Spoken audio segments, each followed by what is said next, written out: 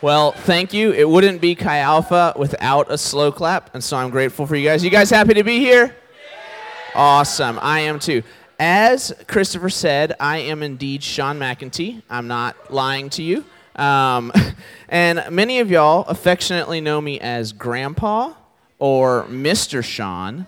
Mr. Sean. That's people's favorite. And if I have not had the privilege to meet you, Shawnee, oh my goodness. If I have not had the privilege to meet you yet in these past 3 weeks, then I would love to meet you afterwards. Come find me. But just a little bit about me. I am 26 years old. Some people have thought that I was the oldest person on staff, and that doesn't make any sense because I think I look pretty young. But anywho, I'm 26. I'm not a West Virginia native. I am from the greatest country on the planet, Texas. And I moved to the greatest state, West Virginia. So make of that what you will. But I love both places so much. I grew up with two of the most incredible parents. And actually, if y'all are fine with it, I would like to talk about my mom. Y'all cool with that? Cool. I was going to talk about her anyways if you aren't. But this is a picture of my mom. Somewhere. There's my mom. Okay, also that's me with no beard, no glasses, and no hair. But my mom, y'all, I think my mom is the best mom in the world. You might think your mom is, and you're entitled to that. I think my mom is the best mom in the world. My mom, she's just incredible. And every time I look at my mom and I talk with her, I always, first of all, get super grateful for her. And then I always think this question. I'm like, man, I have no idea how much my mom actually loves me. Like, have y'all ever thought that before? I know some of you guys in this room may not have had the best mom, but maybe you had a grandma or an aunt or some motherly figure, right? And so for the sake of what I'm asking, thinking that, but have you guys ever thought that about your mom?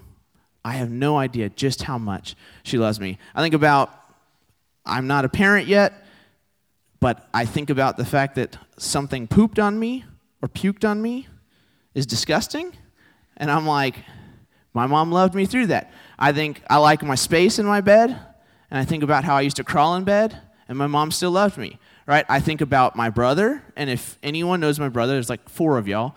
He's a punk, and we hated each other, and we bickered, and everyone could not stand us around, but my mom loved me through that. Or I think about all of us, a simple testament to this idea how much we don't know how much our mom loves us, is that our moms loved us through and after puberty.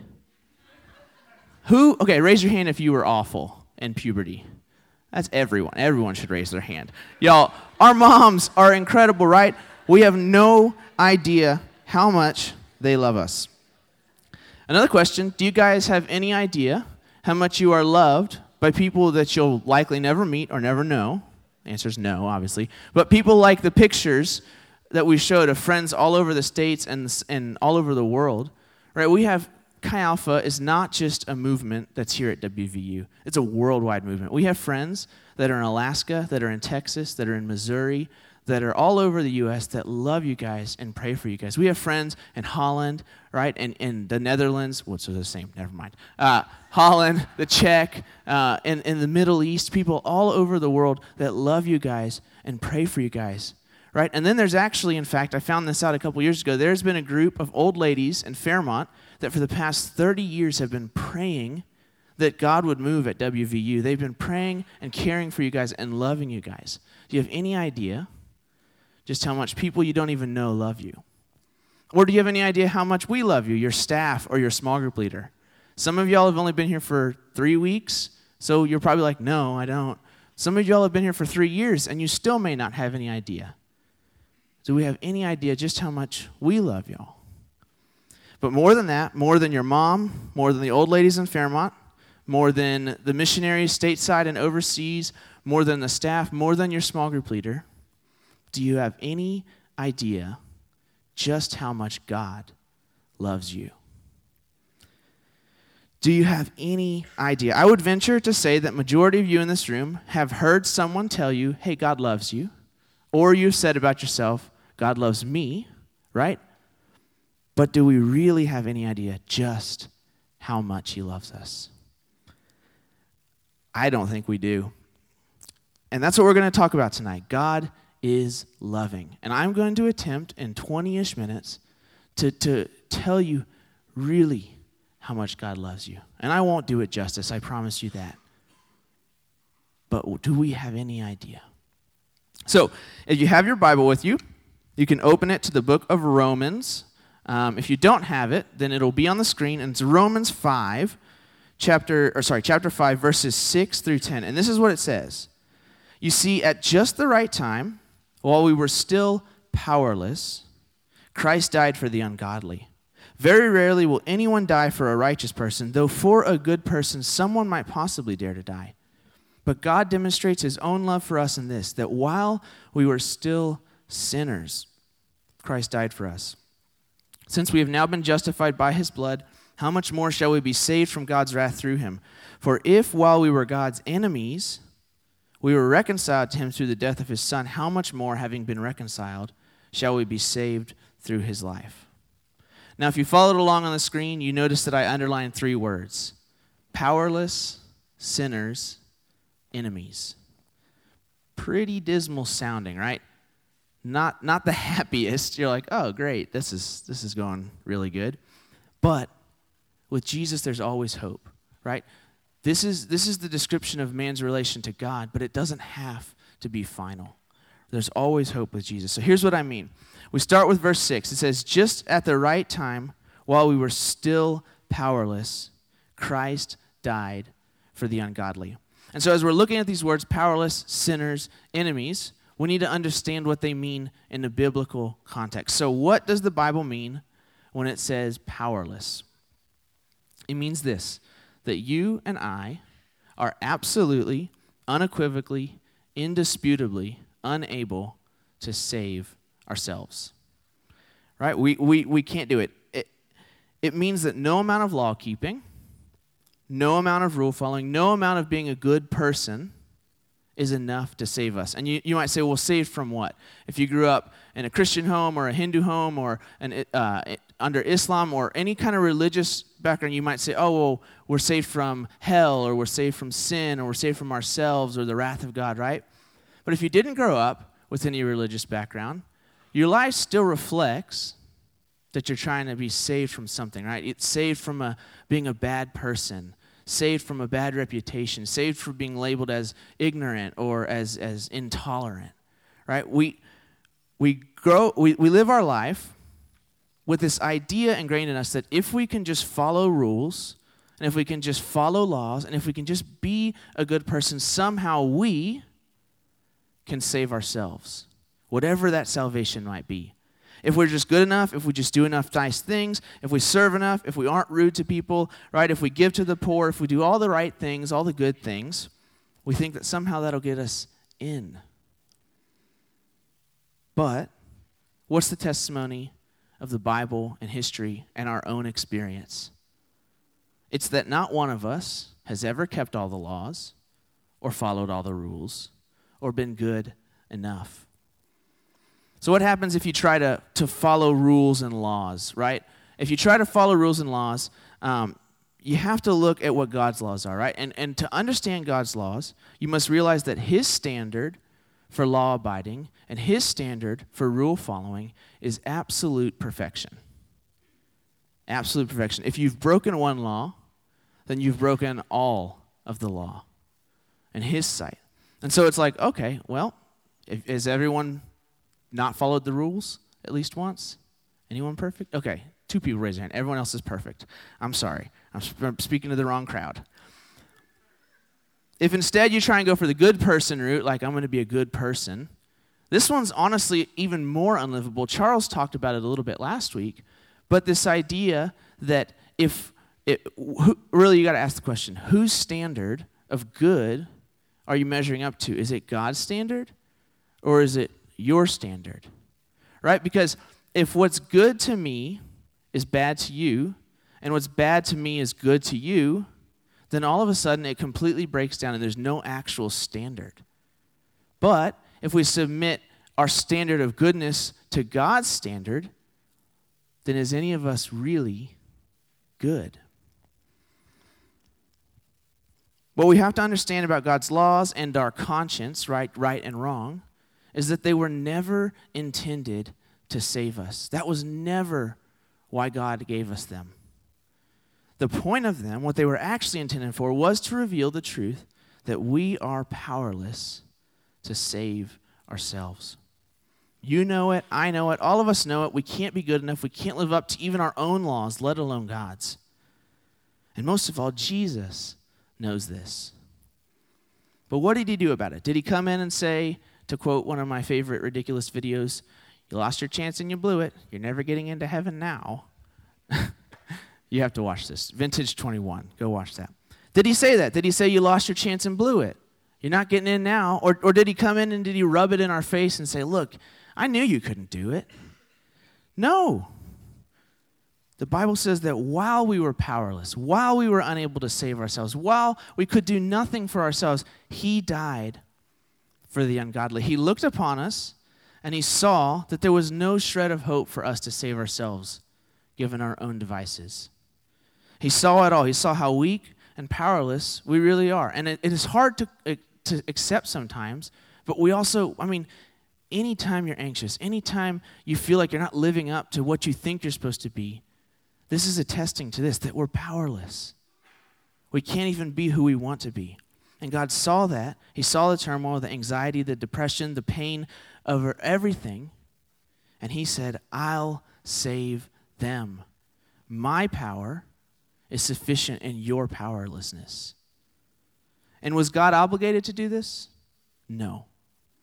Does he get anything out of it? Do we have anything to offer that he doesn't already have? No. We're powerless, weak, and incapable of saving ourselves. But could it be that in spite of our lack, he made a way simply because he loves you? Do you have any idea just how loved you are by God? As we move along into the passage, we come to verse 8, and it says, God demonstrates his love for us in this, that while we were still sinners, Christ died for us. Now that word sinners, that is a dirty word, right? Who likes being called a sinner? No one. There's something in us, doesn't matter if you're religious or not, you're like, well, screw you, don't call me that. But what does it mean to be a sinner, right? How many of us, I already raised my hand, have actively and intentionally disobeyed someone in authority? You're college students. You all got to raise your hand, right? Right. Don't you dare climb on that. Oh, I'm climbing on it, right? Don't you dare go hang out with that boy. Sneak out the window, right? Don't you dare go crowd surfing, Micah. Go crowd surfing, right? Take a shower. It's been 5 days. I'm going 2 weeks. Right? What we say is, screw mom and dad, screw the authorities, I'm doing what I want. That's sin. It's not just the act, it's the motive. I'm doing what I want. Sin is an active, willful choice to disobey.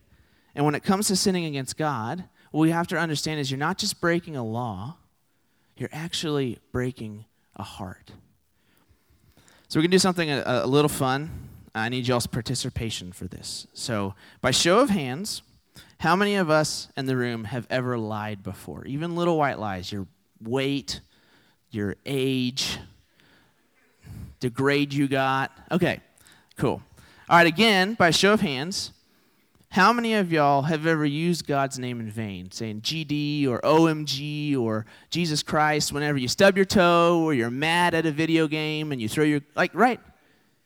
Okay.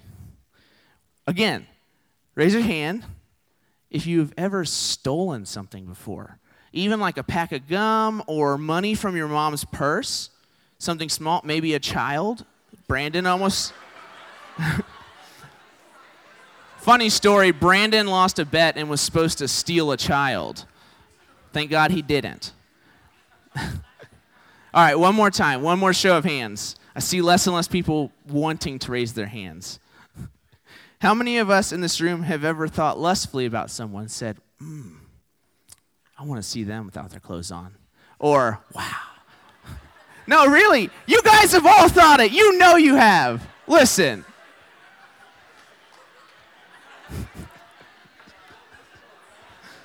We all know we have. Some of us just don't want to raise our hands. All right, so something about that last one. In the New Testament, Jesus says if you look lustfully at someone, that you've committed adultery in your heart. So put it all together. By our own admission, some of us with our hands, some of us internally not wanting to raise our hands.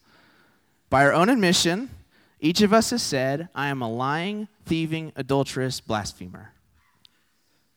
Or I was, at least. Yeesh. I didn't trick y'all, because you know inside. You raised your hand, and I did too. Now that's just 4 of God's laws. That's 4 of the 10 commandments, right?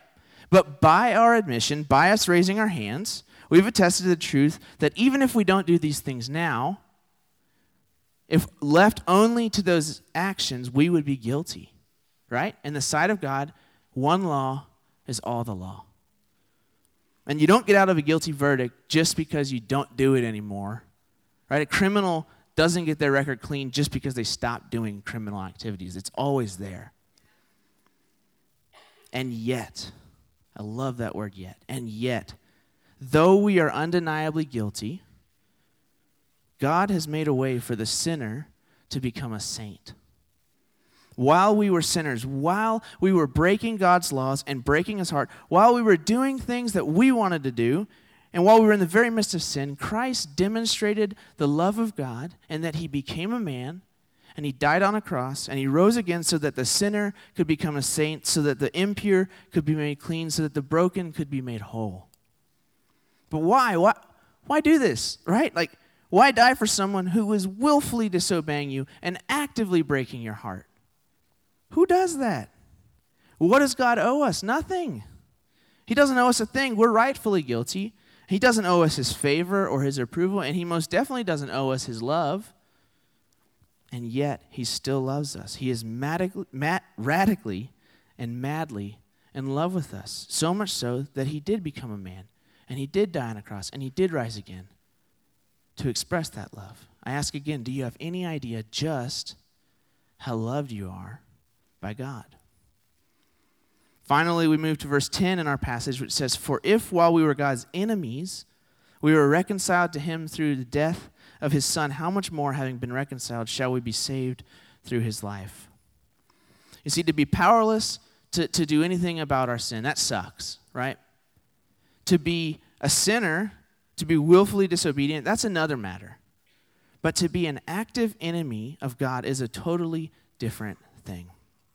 To be someone's enemy is to attack them, to undermine them, and to be totally against everything the other side stands for. And this is exactly what the Bible says we are, or at least have been. We are not just powerless and not just selfish. We are opposed to all the things of God.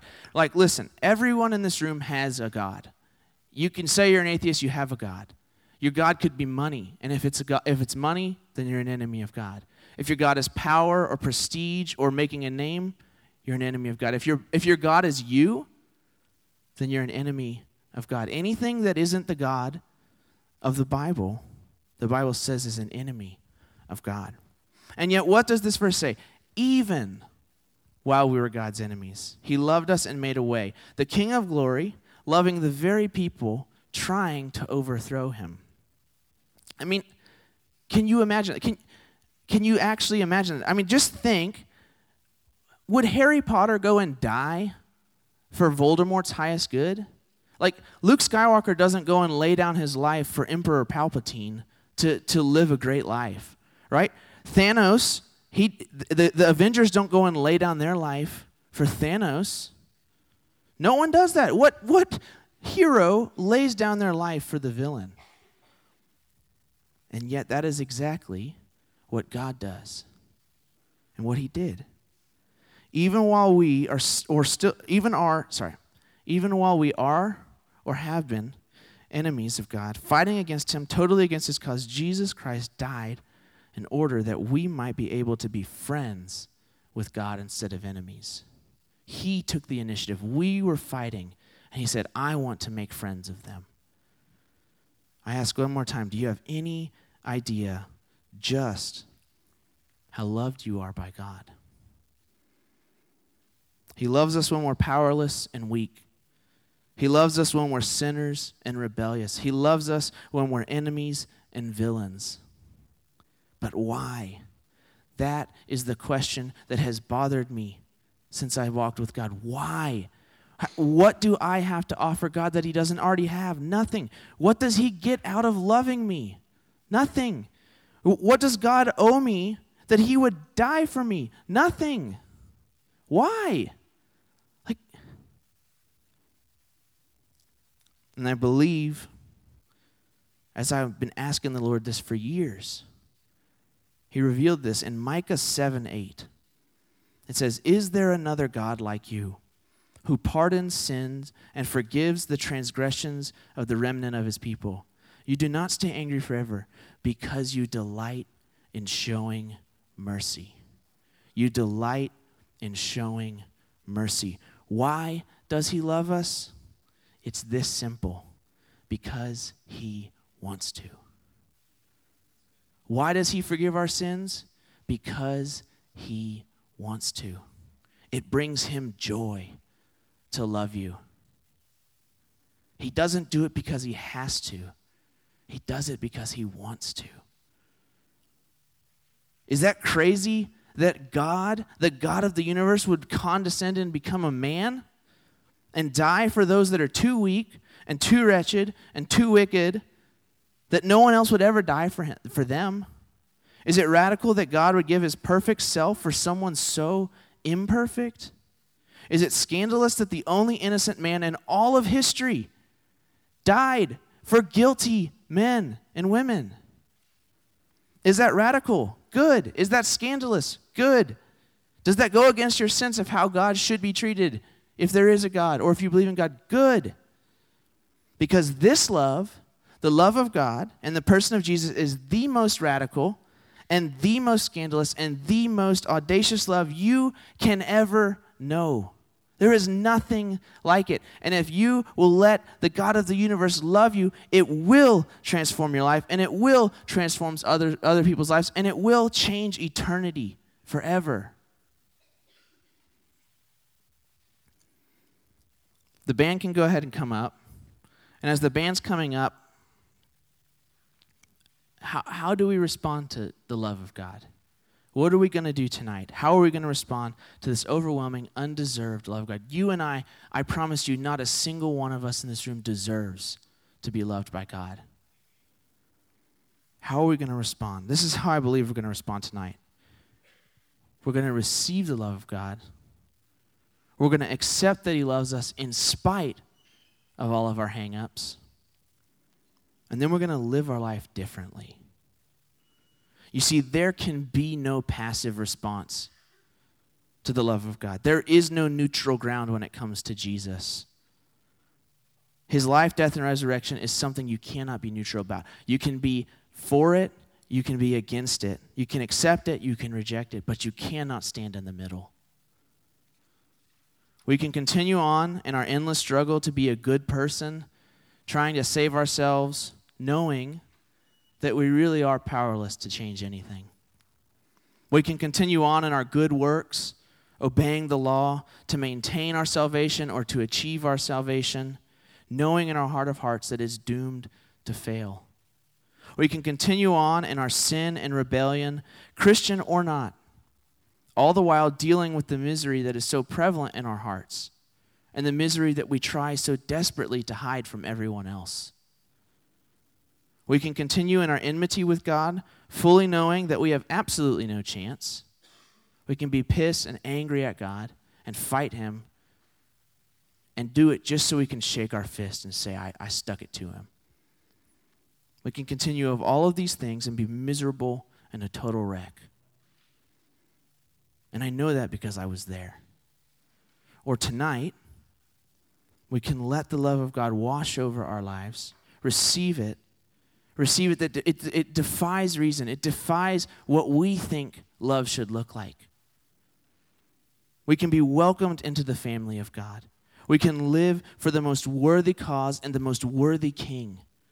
And that can happen right now. It doesn't have to happen later.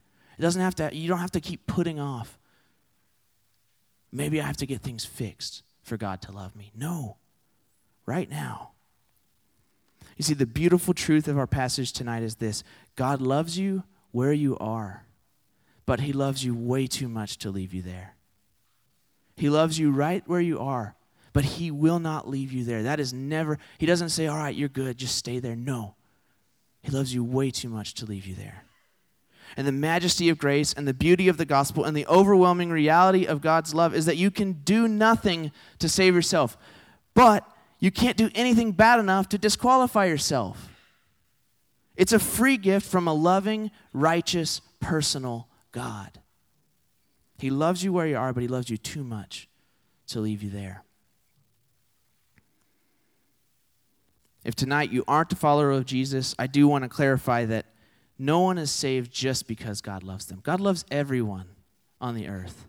You're not saved because he loves you, but because he loves you, he made a way for salvation. And that way is what Jesus says: repent and believe. Believe that God is who he says he is. Receive that love demonstrated in the self-giving death of Christ and live a changed life. The mark of a person who has been received the love of God is that they are always changed and they're never the same. So what does a practical response look like tonight?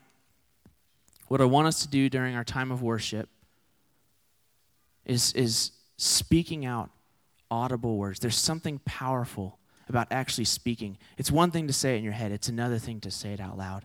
And I want you to stand in faith. Say, God, I don't know if I believe this, but I'm going to say it. And I want you to help me to believe it. And say, God loves me. God loves me. Not because he has to, but because he wants to. God, you love me because you want to love me. And you don't want me to be the person I've been. You want me to be so much greater. And then, if you're willing, I want you to turn to your friend or your roommate or your small group leader or your small group member or resource leader, group, someone. And I want you to speak the love of God over and say, God loves you. There's something powerful about hearing that too. God loves you. You can't earn it, but he loves you. You see, Jesus said, freely have you received, freely give. We are not meant, this love of God is not meant just for us. It's not meant to stop with us.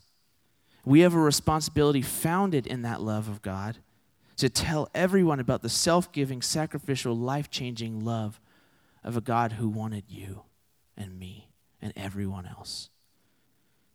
Is there anyone in the universe who could love one so weak and so wretched and so wicked as me? Yes. His name is Jesus. Will we believe that tonight, though? Will we let God's love change us so that we become powerful instead of weak, pure instead of wretched, holy instead of wicked? Will we let it change our friendships and change this campus and change this world so that all may know the love of God?